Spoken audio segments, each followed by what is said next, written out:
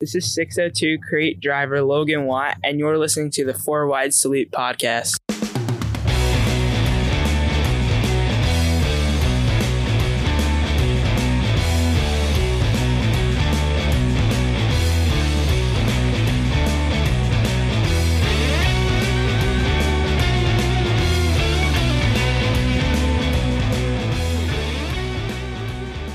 Welcome back to another episode of the Four Wide Salute podcast. I am your host, Casey, as always.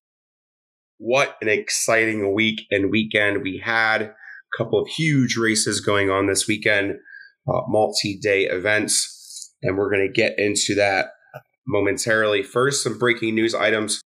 I did miss a feature finish last week.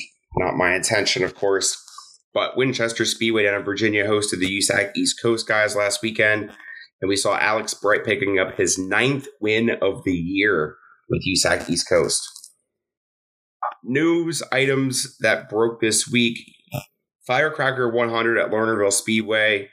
As you guys know, Midsummer Classic out there has now been announced that will be a Lucas Oil Late Model Dirt Series event in 2022. Previous years, that had been a World of Outlaws race. So moving over to the Lucas side of things. On to our results. So Sunday, Super Dirt had their second day at Weedsport Speedway, and that unfortunately was rained out. USAC Nationals at Houston Speedway for their finale, the third day of a 3-day weekend. The $20,000 prize for the USAC Sprints went to CJ Leary. And then the 100-lap midget finale. Interesting to see. Cannon McIntosh was out to a huge lead early in that one. Close to the halfway mark. Ended up shredding a right rear. Had to go in. They then decided to have their competition caution, their fuel stop. And he was done for the night at that point, unfortunately. But Big Daddy Chris Windham did come out on top. Again, $20,000 to the winner. Such a nice weekend that Houston's put on. From what I understand, the crowd was a little empty. Car counts, I guess they were expecting a little bit more. $264,000 prize fund for the whole weekend. And unfortunately, it just wasn't overwhelmed, I should say. They still had decent car count. Still had decent fans in the stands. Just, I think they were expecting a whole lot more. Monday, the Castrol Flow Racing Night in America is back on schedule for the remaining events of that. They were at Fairbury American Legion Speedway, of course, Falls, called One for the Road. And we saw Brandon Shepard pick up the win. Nothing going on Tuesday and Wednesday, which was perfectly fine with me. Took care of some things on Tuesday. Wednesday, got all packed and ready to go for the weekend. Went down to the 76er and camped out all weekend. So Thursday, Short Track Super Series, Fonda Speedway.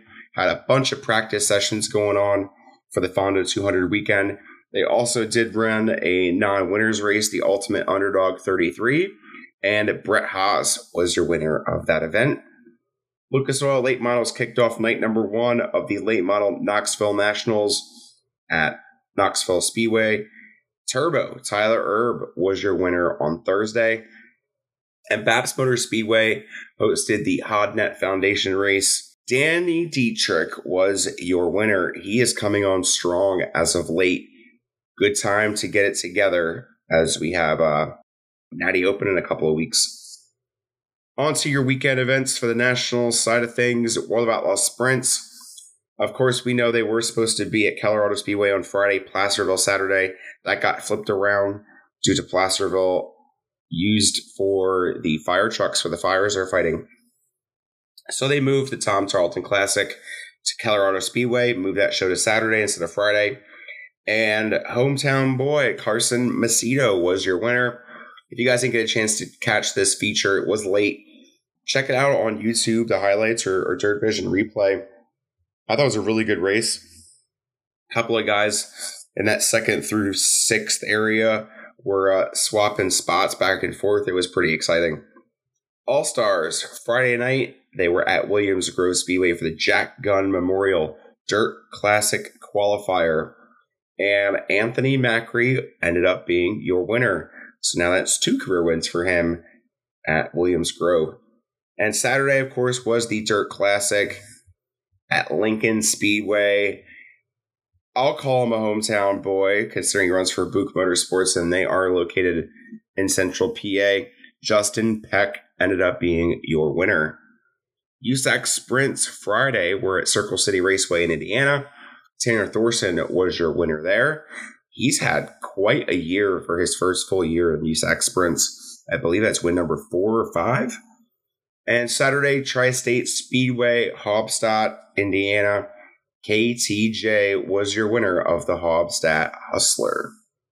Super Dirt Saturday was at Atlanta Legends Raceway for the Gerald Ayers Memorial. And Superman Matt Shepard picking up your win there. Lucas Oil Late Models Friday. Late Model Knoxville Nationals Day number 2. Tyler Erb, your winner again. Back-to-back nights. And Saturday was, of course, the big one. Your legit Late Model Knoxville Nationals and Mike Marlar with your win there. On to your local stuff Friday. So, of course, Grandview Speedway hosted night number 1. They had 40-some modifieds checking in for practice, which is huge. And, of course, the Freedom 38er, the sportsman portion of the weekend. Jordan Henn picked up a ride in Tyler Reber's 4R Sportsman that normally runs at Big Diamond on Fridays. We just seen Doug Hendricks hop in that car for the feature at the Coalcracker and go 17th to 4th. Jordan Henn, I believe, led every lap of this feature and took home the payday. Short Track Super Series Fonda 200 qualifiers on Friday night. So they run 4 15-lap qualifiers. Top 3 from each lock yourself into the redraw. Qualifier number 1 went to Matt Shepard. Now, it was unfortunate Matt then did not race the Fonda 200. Of course, he went to Land of Legends for the Super Dirt Show. But from what I gather, this was a Short Track Super Series point race.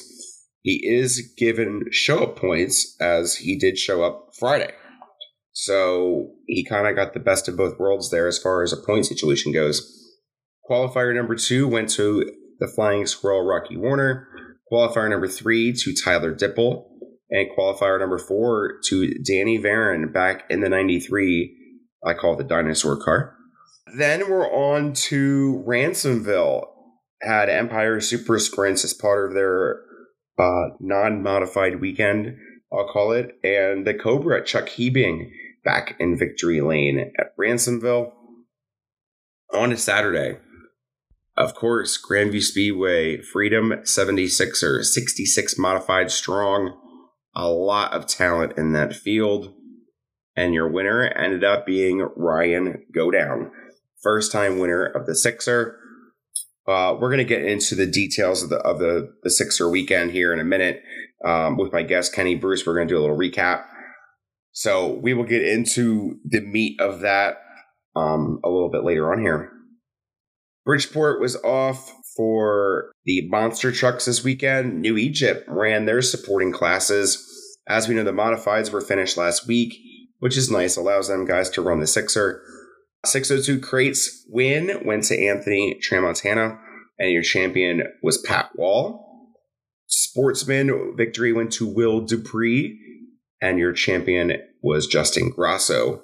And in your New Egypt Wingless Sprints, or your Northeast Wingless Sprints, Lee Nardelli was your winner, and Rich Meller your champion. Short Track Super Series Fonda 200, Stuart Friesen was your winner again. $53,000 to Stu and the Friesen family. He did cut a tire down, I want to say lap 40-ish, lap 45, lap 55, somewhere in there. Had to go in, go to the rear, and got himself back up. I think he was second at the fuel stop, or maybe he was the leader at the fuel stop at lap 100, but he ended up victorious. On to your upcoming events. So next week, we have Super Dirt at Malta, Albany Saratoga Speedway. for the Malset Massive Weekend on Saturday. They are running a 358 race on Friday as part of that weekend. World of Outlaw Sprints Friday, Eldora Speedway for before the Crowns Showdown. And then Saturday, they move on to Lernerville Speedway for the Commonwealth Clash. They are making their way east for Natty Open, which will be the week after. All-Stars, they are at Eldora Speedway for Saturday's portion of the Four Crown Nationals. So USAC's got a whole bunch of stuff going on here, so let's try and keep it together, right? Thursday, USAC Sprints and Midgets at Gas City I-69 Speedway. Then we have Four Crown Nationals. Friday is Silver Crown and Midgets. And then Saturday is the Sprints, Silver Crown, and Midgets. Like I said, along with the All-Stars there on Saturday. So a big sprint car weekend. Four Crown's a good time. I have yet to get out there, but I've watched this stuff on TV coverage and streaming, and it's hell of a race.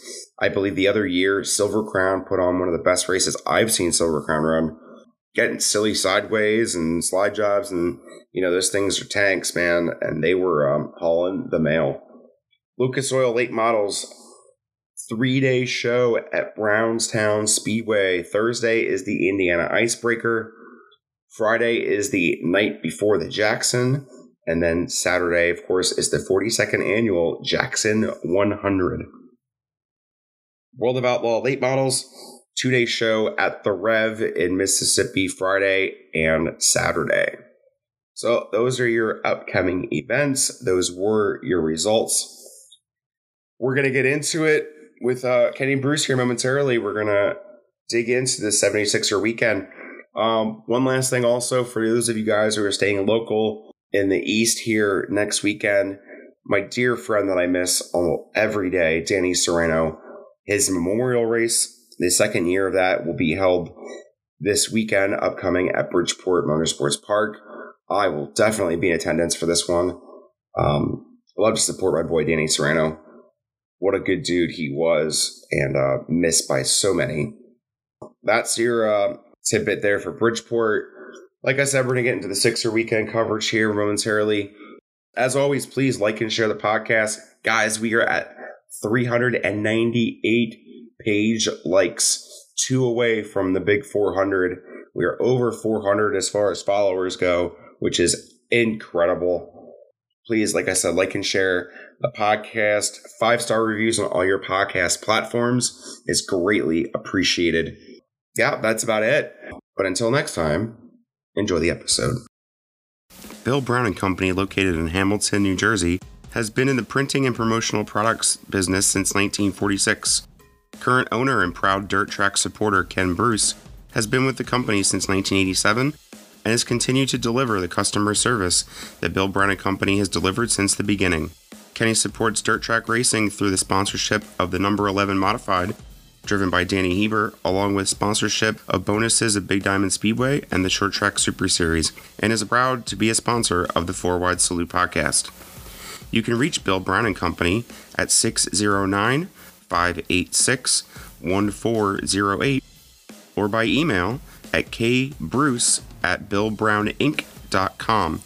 You can also check out the promotional products on the website at www.billbrowninc.com. On today's episode of the Four Wide Salute podcast, I have with me Mr. Kenny Bruce. Going to do a little 76er recap for you guys. I'll start by saying this, Kenny. So initially, the forecast for the weekend did not look good. And no, it didn't. It turned as the course of the week went by. Thursday night, when I got down there, it was perfect. 65, nice and comfortable.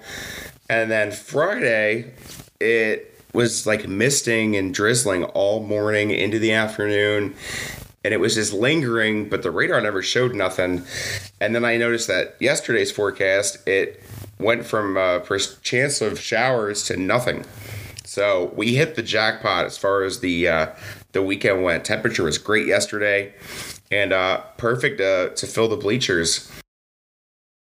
Yeah, it turned out to be a really good day yesterday. Actually, a little more hotter than I expected, but it was very hot during the day. But yeah, the weather was, like you said, wasn't looking good earlier in the week, but as the week went on and progressed, got better. And it was the same thing around my house Friday morning. It was just like cloudy and a mist. Yep. But it did clear up towards later in the night, and then yesterday it was just beautiful. When the sun went down last night, it was really nice. Oh yeah, and I remember last year. I mean, we had long johns on and campfires going to keep us warm. It was so damn cold last year, and then this year, out there in shorts and a t-shirt, and it was nice and comfortable. Yeah, I know. I was looking at pictures from last year, and we all had hoodies on and stuff like that. And this year it was just like you said, shorts and a t-shirt. Yep. I mean, it happens in this part of the country. We get funky weather and temperatures we're not expecting them. So let's get into this as far as the field that showed up. I was of course, we're going to have the guys that are always there, right? The house guys that are always there. And then we call them the invaders, but, they're local to our area. The Cozy, the Watt, the Danny Buck, those kinds of guys. The ones that I was surprised with was Creedon made his second in a row appearance down there. Of course, Maresca, but he likes it down there. And then Billy V was the one that I was really shocked at. Yeah, that surprised me to see Billy there at all. And I tried to get over and talk to him last night afterwards, but I think they were gone already. He didn't have a good heat race. So. No.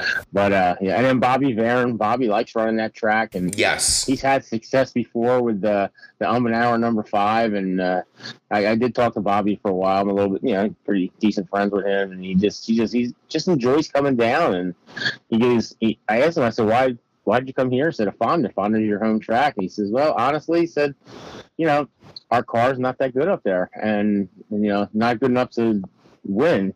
So at the dime. So he said, Tom asked me to drive his car, and I love running this track, and just thought it'd be something different.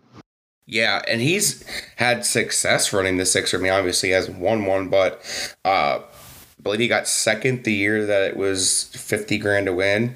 Yep.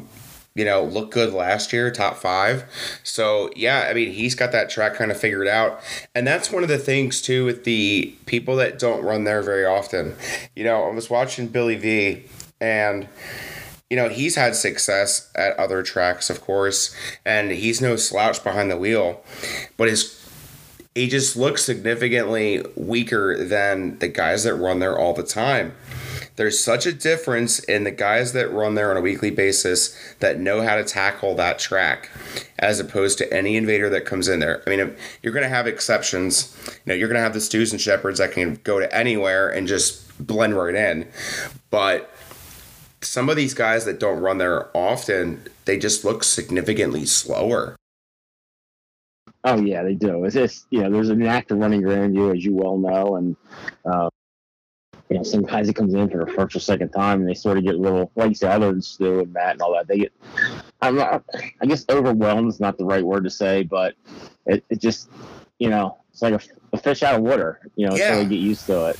Yeah, it's, I mean, and everyone that you talk to will tell you Grandview is so unique in its size, its shape, the banking, how tight it is.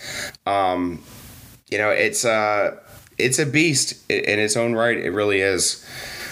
So, it is, and the guys successful at it, they know how to run it. Yeah, and you can't ever lose that. Like, they're always going to know how to run that track. No. I mean, Danny Erb is a prime example. He hops in the 97, and he hasn't ran there in, I think, 2 years, and back to his old self. Like, it's, Mimi DeSantis, same way. They haven't ran there consistently in quite some time, and they get in a race car, and it's like memory takes over. Your muscle memory just takes over, and they look like they haven't lost a step. No, it doesn't. And you say the guys that run there, and you said they both ran there for years, and it's just you go back to your basic setups, and just they just know how to race it. It's just in the back of their minds, like riding a bike. They don't forget. Right. And Grandview's not a track that has made significant changes to the surface or the shape or the banking.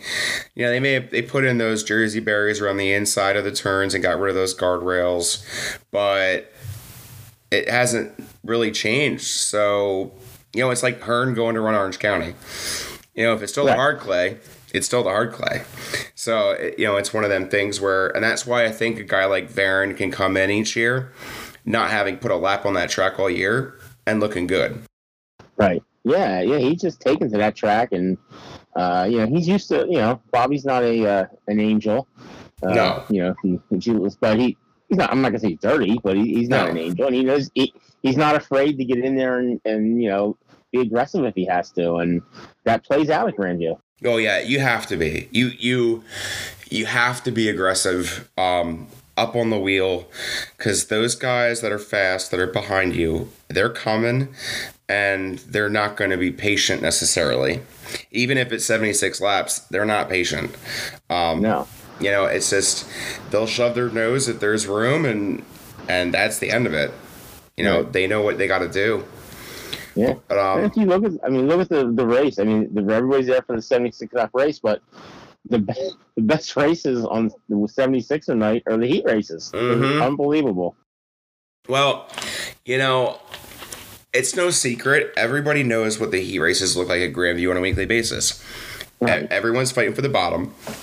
It's not wide. I mean, but then again, not a whole lot of tracks are wide in the heat races. No. But, and the ones we had yesterday, I mean, we're talking 10 cars, 11 cars in a heat race. That's a lot, especially for 4 spots. Right. And I want to touch on that too. It's an interesting dynamic that they do. For one, it's not a true draw show, because they handicap to put guys in heat races, and then you redraw within your heat race, which is interesting for one. Right, yeah, they handicap their own field, and then they spread the invaders out. Right, and then you draw for your heat. Yeah, right. Which is it's weird, you know. Most tracks, you know, like, you know, I'm used to, you just draw for everybody, and wherever you fall. Now, I get why they do it, because you don't end up with a super loaded heat. I mean, right. you kind of do when you mix your invaders in and how many there are, but you're not going to have Jeff, Craig, Dwayne, Cressley all in the same heat race. It's never going to happen. No. And that's why they do it. Right, that's why they do it. And I get that, and I think that's not a bad concept, so. But, you know, it's just the way they've done it for years, and right. I guess they'll continue to do it that way. So, yeah, I see some of these heat races, and I know it's just a draw. It's just a matter of how it falls. Right. I get that. But you see some of these, you know, I was at this Grandview for the dirt race, 10 years ago, whatever, and Howard was in the 66 car. Right. And there were 9 guys in his heat. He finished 9th, but he was the 9th fastest car in time trials. Wow. Every driver was in his heat. That's insane. I mean, it was insane. It happens. I mean, look, I deal with it on Fridays. Oh, yeah, I see it. Sometimes you're looking at that heat race and you're going, oh, my God. But It's how handicap falls. It's how it's a true draw, you know, so you want to make it how it goes. But, you know, it's an interesting dynamic, and it just adds to the excitement, if you want to put it that way. In the intrigue, yeah. Right. And the second of 3 parts that makes this interesting is they only qualify 4 from each heat.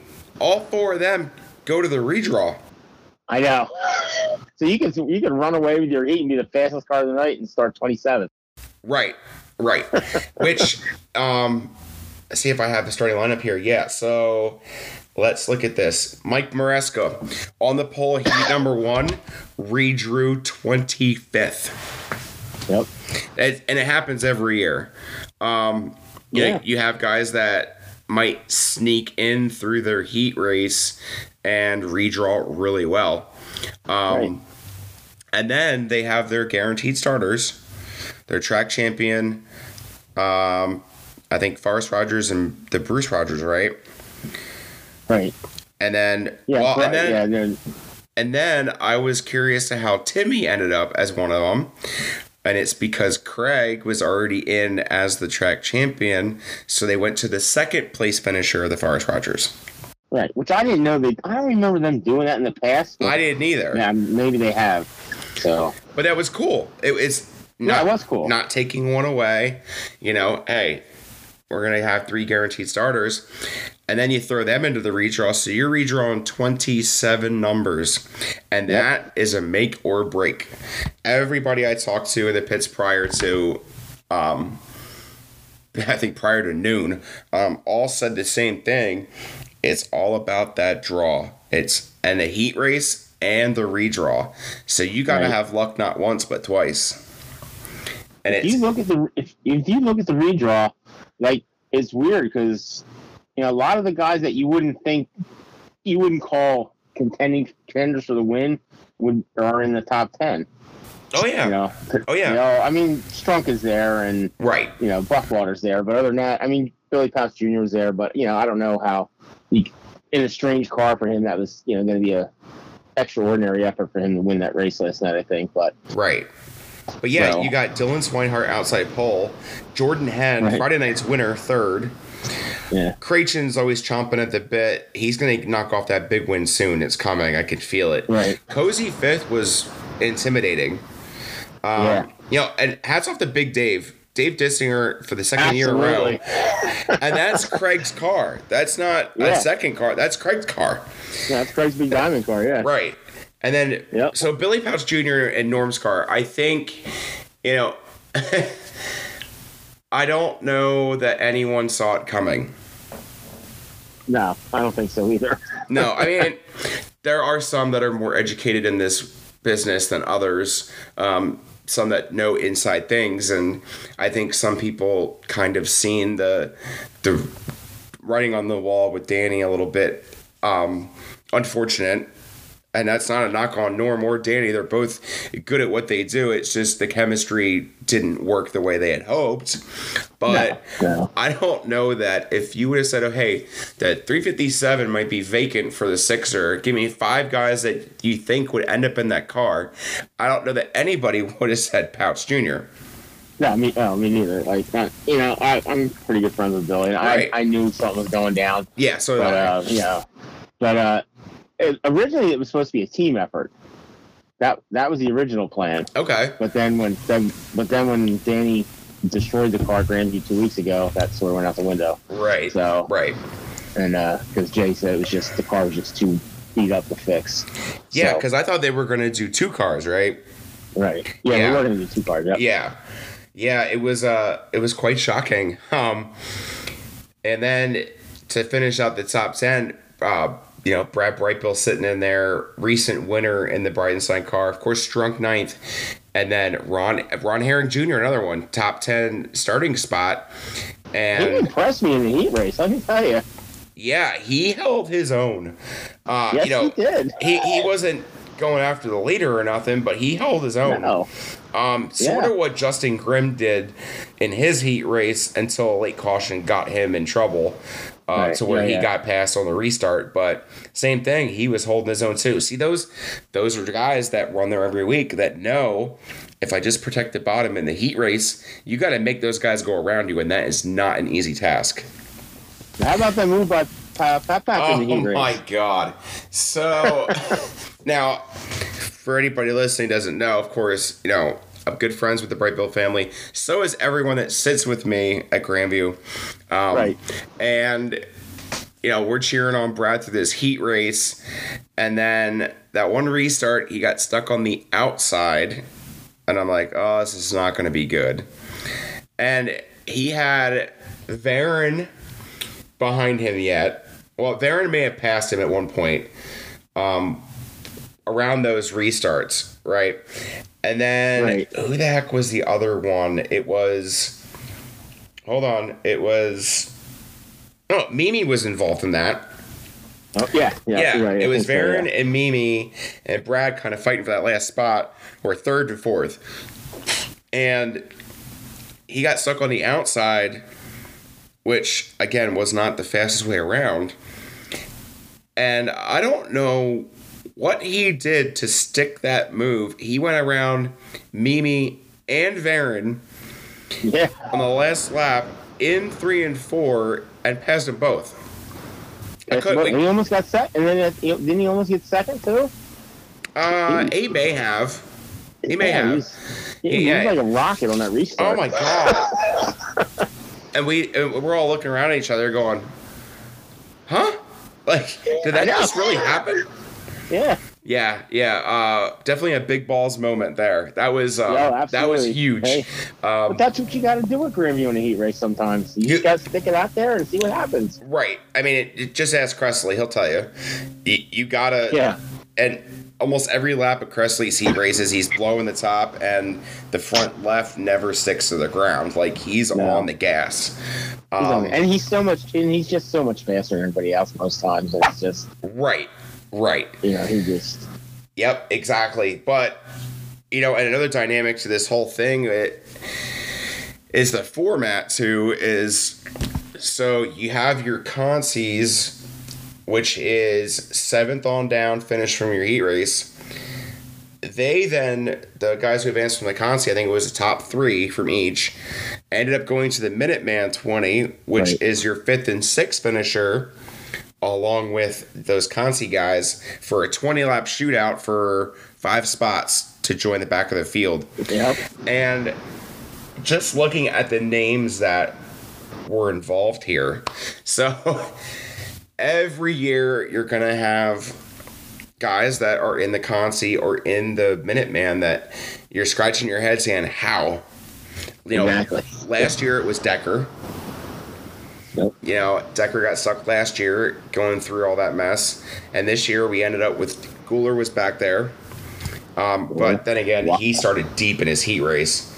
He started 12th. He started 11th, yeah. Watt was another one. Danny Buck got stuck in all that. Laubach ended up spinning out in the heat race, which put him behind the 8 ball. Right. But he just had... Varen was in it. Yeah, Varen got stuck with that whole... Bright Bill pass, but a lot of guys that have had success or wins at Grandview were just behind the 8 ball there, and and that's what you are. You're behind the 8 ball. Yeah. I've seen Craig in that race before. I've seen Dwayne in that race before. I've seen Strunky in that race before. Yeah, maybe not Strunky because he's always guaranteed because he wins. So, right. But yeah. It's crazy. Mm-hmm. Man Miller, another one.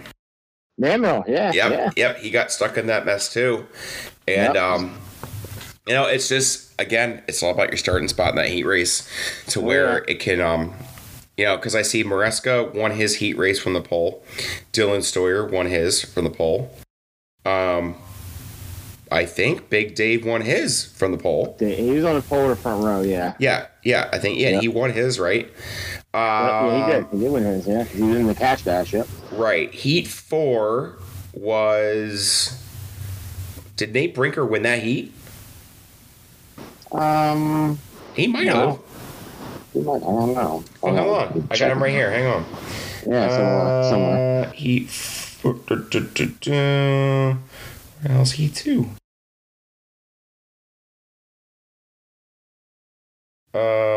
So Stoyer won his, from the pole. And then Umbenhauer won Heat 4 over Brinker. Right. Yep. And Go Down, I think, started 3rd. He won his... No. Go Down won his, no. Yeah, he did. Yeah. 7th, I think. He started 7th. He started back there somewhere. No, he 3rd. He started inside row 2 for his heat race. He won that one. Yep. And then I think Creechan won the last one. Yeah. No. Umbenhauer won his from Cressley won his from deep. Won his from the back. Yeah. From 9th. Yep. And then we'll get to his unfortunate circumstances in a minute. Yeah. But no, and then the redraw, like we said, where you had some good guys starting up towards the front. You had some that were really far back. Craig, 24th. And that's usually where Strunke ends up starting, somewhere back there. Unfortunate redraw circumstances, but the one I completely forgot about was the past winner that got in with Ray Swinehart. I completely forgot about that. Yeah, and he almost changed the complexion of that race there at the end too. Very much so. He, what the hell? It was Thunder Mountain, the short track Super Series race, when Shepard was just putting behind the lapper in front of him. Yeah. That's exactly what he was. So heat races were pretty good. Couple of guys that we thought would have made it through that did not, unfortunately, and then it set the stage for the 33 car field. Going into the 76 laps, watching the heat races, seeing who was fast and who wasn't, who did you think was going to take this home? Well, I thought with the starting spot, I thought Strunk had a good shot at it with the starting spot of 9th, and with Dwayne and Craig starting so far back, and right. And then Kresley too, but Kresley seems to get through traffic pretty good. But like you said, we'll get to that incident later. But Timmy on the pole, I thought Timmy self-admitted this to me. He said he struggled in some of these big races. Yep. He's good in the beginning. He's good at the end. He goes, I suck in the middle. He said, I can't figure it out. I don't know if it's something we're doing with the car. I don't know if it's me. I interviewed him last night afterwards. He said, I don't know if it's me. I don't know if it's the car, but we just struggle through the middle of these big races. And he said, I got to figure that out. But so, as much as Timmy was a favorite to win, I didn't think winning from the pole is hard. I don't care what driver you are. Ask Stuart Friesen. Yep. He hates starting on the pole. Yep. So, but yeah, and one of my choices was Go Down because I realized how fast he was in his heat race. That car is just fast. It's fast. It's fast. That's the same car he uses at Bridgeport. Yep. Same motor. Yep. And that car is just on it. And he was just, I told my brother who was sitting there, and I said, I think Ryan's got a good shot to win this tonight. And where he started in front of Craig and Dwayne and Kresley. So that was the big thing. Yeah, that's a huge thing. It's you have those 5 guys that are favorites to win this thing, and you got to start in front of them. You got to make them pass you. Exactly. One guy I thought had a legit outside chance to this was Buffalino. He looked really good at the Coal Cracker, finishing second, and he's not done well there in past. And then he told me Friday night they were setting the car up to be quick in hot laps and not worrying about the heat race or the feature necessarily. They were looking for time in hot laps. And he got this mindset change where now he's setting the car up to be fast later in the day.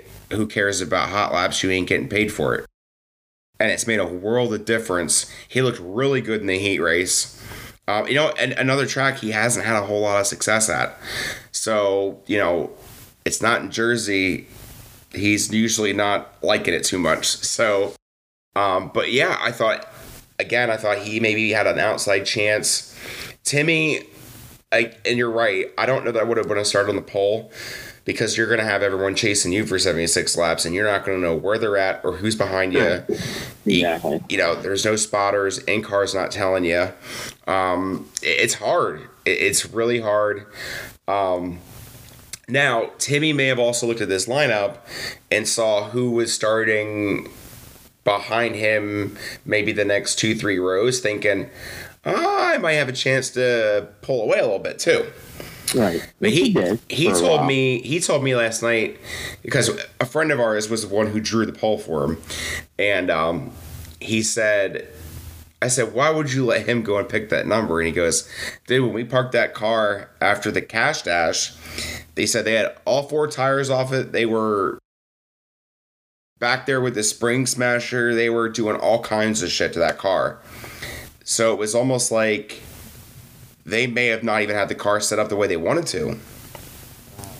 So, yeah, I mean, he looked really good out of the gate, really fast. And then that transition period, I think, is where he gets himself in trouble. The track starts to change. Yep. But there was that one pivotal restart, too. I think Strunk was up to 4th, and he ended up having the lead by, I think, the next lap. Yeah. Oh, yeah. That was the pivotal, other than the one where Ryan got by Jeff. But Right. other than that was a pivotal restart of the race. And Jeff went from 4th. He saw an opening in the middle, and Ryan go down and said, I saw the same opening, but Jeff got there before I did. Yep. And he said that's because Jeff is so good here. He said, and Jeff made a perfect move on that. Them guys got sort of split in the front row, and Jeff saw the opening, went right for it. Yeah. Found some grip in the middle, and away he was going. Yeah, and I think it also helps, too. Ryan started directly behind Strunky on the inside, too, from the get-go of that race. And who else would you want to kind of lead you to the front than the guy who's done it more than anybody in that race? And if you listen, I did Victory Lane interview with Go Down later in the night, and he said that same thing. He said, "Who's better to follow?" Yep. In the field than Jeff Strunk. Exactly. And Strunky's not going to lead you into shoving his nose where it don't belong and create a melee and all that stuff. So I do want to touch on. So at this point, I think in the race, I think Kressley was also coming too. Mm-hmm. So Mimi spins out in turn 3. About 3/4 of the way up the track, pointing himself towards the infield. So he's sitting the wrong way. Timmy almost hits him. Timmy goes around him on the outside. And I think everybody that was in our section held our breath because we thought that he was definitely going to either hit Mimi or hit the wall. And he snuck through. Everyone else went to the bottom. I don't know if Kressley didn't hear in-car direction, didn't see the yellow lights, or his view was obstructed. I don't know what the situation was there. But he blew that thing in there and ended up hitting Mimi pretty good. He did, and Cozy hit him pretty good too. Yeah, that's right. Yeah, because Cozy was 2nd or 3rd at that time. Cozy was 3rd at the time. Yes. So Cozy hit him first, and then Kressley came in later. Right. Yep. Which kind of ended both of them. Right, and that's why as fast as Kressley is, that's why I didn't peg him for the win, because something seems to always happen to him. And, he gets up there. He's so fast, and he's so good at that track, but he has a hard time finishing long races for some reason. I mean, look, I've said this before, and I could be wrong. I could be right. I don't know. I always said guys like Brett Hearn, from the Brett I've gotten to watch in my lifetime, Brett was always good at these 100-lappers, right? Right. And our guys never seemed to be really good at 100-lappers. And I said, well, I watched Brett at Eastern States run 160 laps on a fresh right rear and made it look impressive, right? Well, he knows how to run a 200-lap race or 100-lap race. These guys down here are used to running 25, 30, 35-lap races. Yep, so they don't run very. You can just smoke them for 35 laps and not have to worry about saving your stuff or trying to come in late. You know what I mean? You don't have to worry about that transition-y type stuff. And that's where I think there's a big difference where, again, we'll keep saying it, Strunk, Howard, Von Doren, they've all done it. How many times? And Godin ran a Super Dirt Series 2 years ago. Exactly. All 100 lappers. Exactly. So it's you have to have that understanding that, like everyone says, you can't win on the first lap. And it's legitimately true.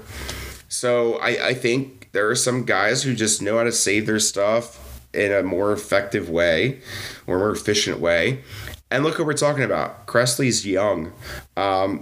Timmy's still young. Creation's still young. These guys are just they'll figure it out. I mean, I bust Billy Jr. about Eastern States the first time I went up.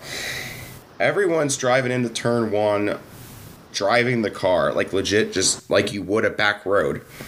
Here comes Billy in, I don't know, 24 spot.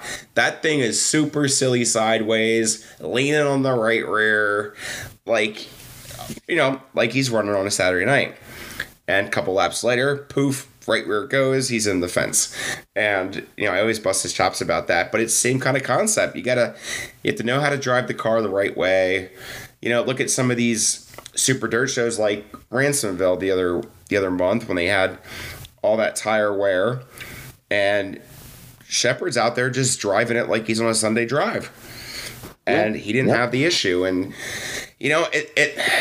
that's what it ends up coming down to. And I was surprised last night there wasn't a huge tire issue.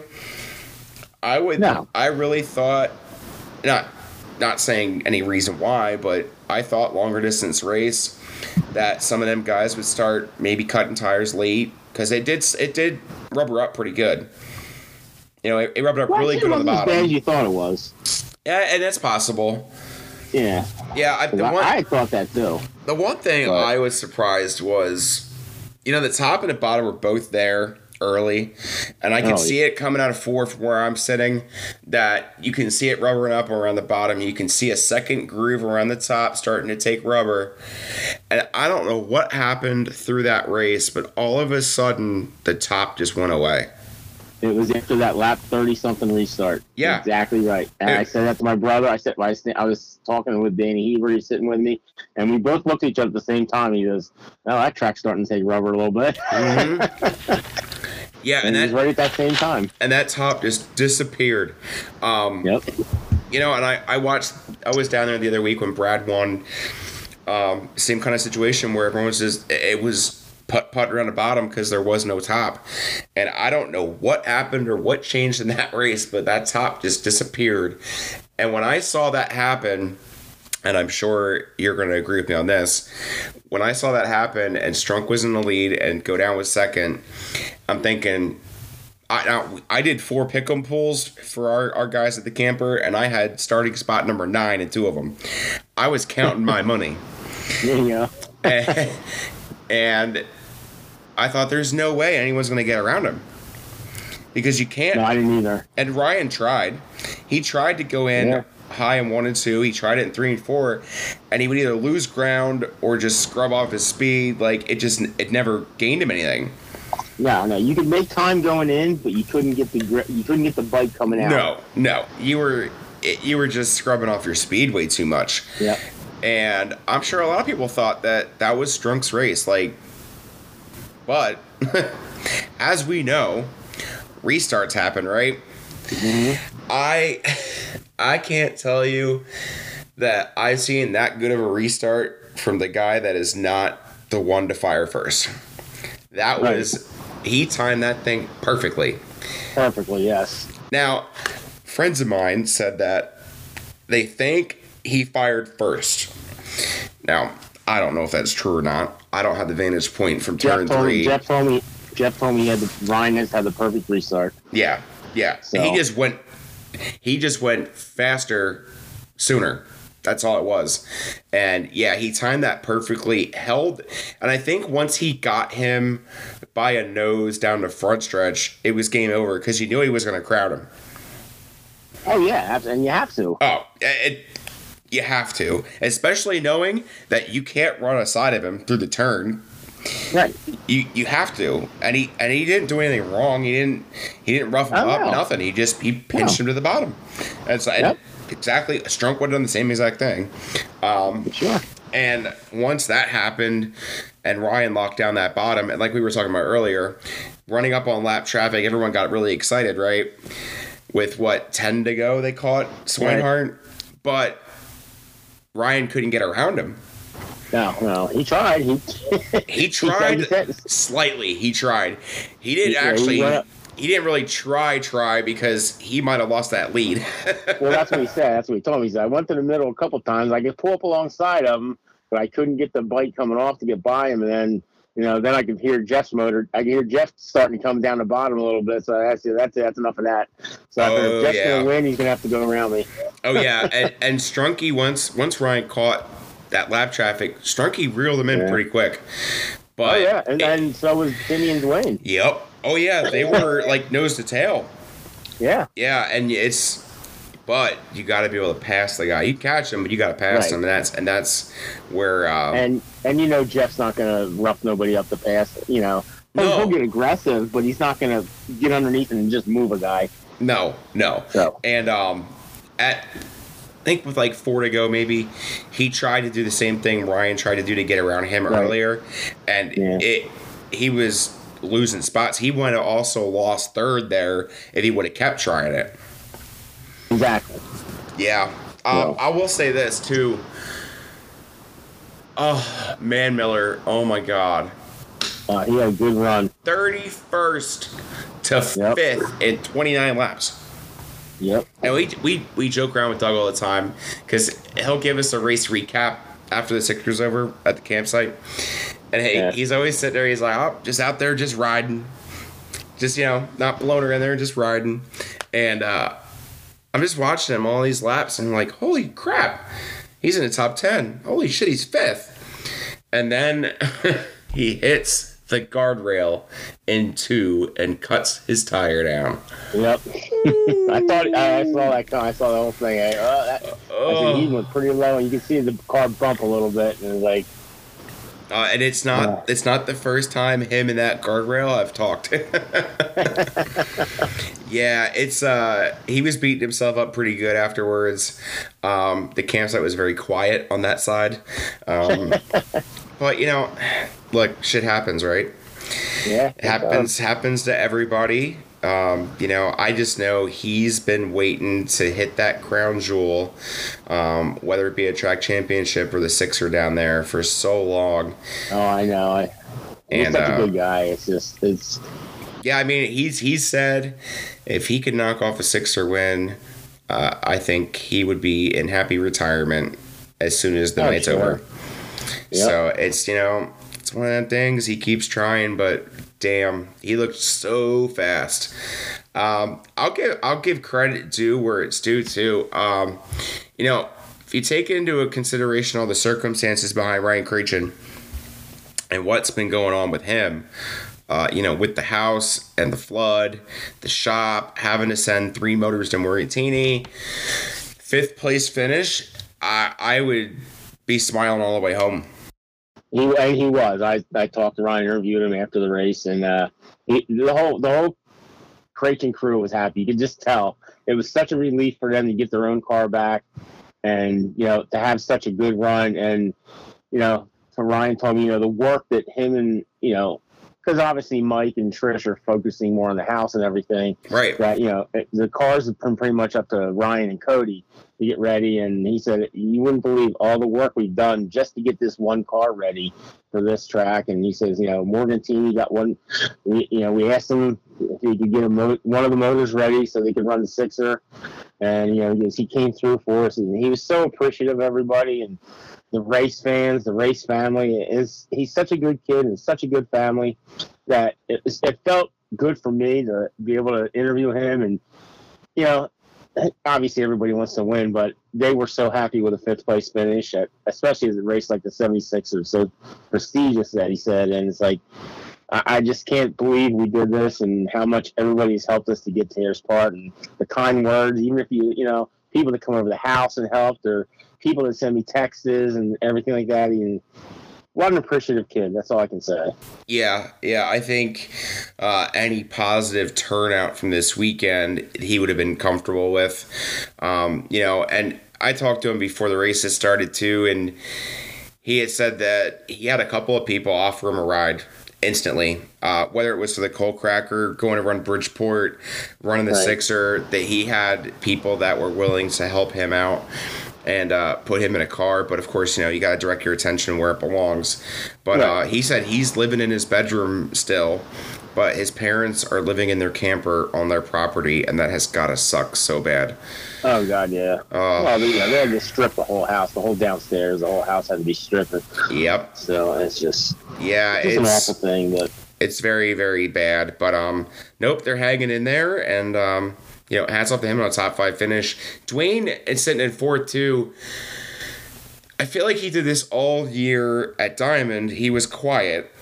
And Dwayne is a quiet guy, but he just lingered all year long on Fridays. I think he kind of did the same thing last night where he just held his own, made himself seen, but wasn't making a whole lot of racket, and was just sitting there at the end, taking home fourth for what it was. Yeah, I think Dwayne would have benefited more from a little further up starting spot. But, yes. Because I think he pushed hard to get up there early, and he made some good moves, and he got up there. But once you get into the top 5, them drivers are a lot harder to pass. Yeah, and you use your equipment up a little more than you'd like. So. Yeah, it seems like especially with this race, the more further back you are, the more you have to use up what you have. Harder to save your stuff to the end. So from 18th to 4th, that's not that bad. It's not that bad. I'll tell you what, though, I think a couple of us were in agreement. I want to say it was halfway through that race, right before the top kind of went away. We were all like, don't look now, but Craig Von Dorn is on a mission.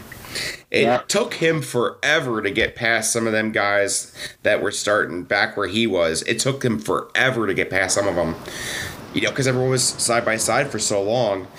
And then he started coming up pretty quick. And as soon as that top went away, everyone's on the bottom and you can't go around guys as easy. But he was coming. Yeah, he was done. He was done once the top went away. He kept trying it. Trying it. But he just couldn't get any ground up there. And, starting as far back as he did, you knew it was going to be tough for him to get up there. But then again, he is Craig Von Dorn. So you expect him to come through the pack pretty quick. But I don't know if he was trying to conserve early or not. But I think if he did, I think he conserved too long. So. Yeah, I mean, and like we said, too, starting 24th and having to use up your stuff earlier than you need is never going to work in your favor. Loudon Reimer looked strong too early. He worked himself up into the top 5 at one point.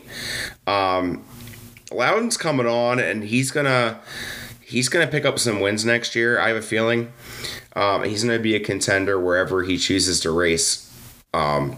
But he's looking better and better too. I will say I had such an awesome time going through those pits in the afternoon, and I think I put my podcast stickers on about 20 race cars before it was all said and done. It was so awesome. Oh yeah, it was pretty cool. But no, it was a good race. Things transpired like usual, and cards played out. And in the end, we had a brand new winner, adding his name to the list, and he's tied into that Bob Miller family and Donnie and all them. So, cool to see someone tied into the Trek in some way, adding their names to next year's shirt. You know what I mean? Yeah, it was cool. And, for Ryan, it was like, Ryan gets a bad rap sometimes. Sometimes it's deserved, and he'll admit it. But, but his driving style has changed over the past 3 or 4 years, and as he's matured, and I attribute a lot of that to him racing with the Super Dirt Series for a year. Yes. He learned so much, and he's told me that, and he's learned a lot more how to drive, and it's how to set up your car and all that. But for him to get that win, he was so subdued. He was excited, but he was like, I can't believe this happened. Mm-hmm. He had no voice after the race. He goes, I said, you lost your voice, huh? And he goes, I was screaming so hard in the car when I won that race. He says, I don't know. I never thought, I've tried this race for a lot of years. I've had good runs here. He says that to win this race is definitely the biggest one of his biggest race he's ever won in his career, and he's very appreciative of it. Oh yeah, I was getting a kick out of listening to his interview as we were walking back to the camper. It sounded like he was going through puberty. It was funny. No, you're exactly right with learning so much running Super Dirt for a year. I think also having his daughter, it kind of puts you in check as a person, right? Absolutely. And kids are going to see everything, and also with Junior running now, and relaying all your knowledge onto your son now, who's racing crates and being successful, and maybe there's a little bit of trying to trying to do a whole monkey see, monkey do kind of thing, and you know, showing him what, you know, a true winner is, and all that stuff too. I think maybe a little bit of that plays into it too. But no, I remember the other year when Dwayne won in Norm's car and Ryan got second, because I was down there at Victory Lane, and Ryan was happier than a pig in shit for getting second. Yeah. Absolutely. And I can only imagine, you know, one spot further up, $30,000. I mean, that's huge. That's absolutely huge. Yeah, and it is huge. It's for a team like them, you know, he's got a lot of good sponsors behind him, but it's their team. It's his team and Mike Carlucci's team, and you know, and his brother. I think the three of them are all in, and for a $30,000 payday for them guys, that's going to go a long way. Yeah, that's not going to a, no offense, a Hallmark type team. You know what I mean? That's going to exactly to guys who put it all on the line. And he's had a very good year at Bridgeport, won a whole lot of races, a championship. I'm sure he's going to be a contender next week, you know, for that payday as well. So, no, hats off to them guys, and, you know, well-deserved, I think. Yeah, it is. And, you know, Ryan said, you know, they sort of changed their philosophy a little bit this year. And, you know, I talked to him when he won a race earlier in the year. When he won the Thunder on the Hill race, we sort of talked, and he said that, you know, they changed their philosophy this year. They're not going to race as much. They're, you know, Bridgeport is their home track, and they're trying to follow the Deo South Series. But other than that, he said, we're just going to pick and choose where we race, because I'd rather race less and be more prepared. Yes. So, and it's paid out for me. I mean, look at, they got 8 wins at Bridgeport, and you know, the track championship, and you know, and you got a Thunder on the Hill win earlier in the year, and you got the 76er win. He said our biggest issue right now is the Deo race series. Is we're not quite where we need to be in the Deo series, and that's something we'll focus on over the winter time. So, but their plan is played out for them. They're not wearing the crew out. When Bridgeport doesn't run, they take the weekend off. They go away. They have a house down the shore. They go down there. Yep. And you know, he said it's paid off in spades for everybody. It's just they're relaxed when you get to the track. They know what they're doing. The car's set up the way they want it. And he says it makes the whole world different. They're not thrashing when they're at the track every week. Exactly. And I think some teams, not anyone in particular, just get caught up with, oh, we have 4 cars. We're going to run Fridays. We're going to run Saturdays. We're going to run every Thunder show. We're going to run every Deo show. We're going to run all this, and this. Yep. And not saying that guys can't do it successfully, but it's a lot to take on. And unless you have the right manpower, the right people, all that freedom of time, and most guys aren't getting paid to do it, if you don't have all of that to back you, you have to be smart about it. And, you know, people are, oh, why isn't Ryan running Diamond on Fridays? He has won the Coal Cracker. He's won the championship. And I completely get it. You got to make sure you don't exhaust yourself too soon, and it's paid off, you know. And they've been doing this all with one car, because their other car, they hurt that motor the 1 week at Bridgeport, and they don't have a motor for it. Yep. And so they can't get parts, and the guy can't get parts and pieces. Yep. It's just, so we're doing all this on one car motor. So, you know, that's why they didn't run the 26. He would rather run the 26, the Coal Cracker, I think. Right. But he didn't want to, you know, with having to race Bridgeport the next night, he said, I can't chance it with the championship. So, and because that car's just a rocket. It's just a rocket. Yeah. You know, and you know, he was a solid. He was a Troyer supporter for years and years and years. And you know, he switched over to the Big Mail, and it's just unbelievable. He said, yeah, he said nothing is Troyer. Troyer's been so good to me, you know, and all that. But he says, if you can't beat people, you got to join them. Yep. No, exactly. You're exactly right. If someone's beating you every week with something you don't have, you might want to check in to see what that is and get yourself one as well. Yeah. But no. Successful Sixer weekend. I survived. May have had a couple of cocktails, but I survived, and we ended up with a new winner, new champion for the Sixer, and I'm already waiting for next year's. Yeah, me too. And you know, we got bigger races coming up. We got some more big races coming up in the next few weeks, so it's you know, it's keep going, and 2 months. It's 2 months of money. 2 months of money. Yeah. From Labor Day to Charlotte, it's on.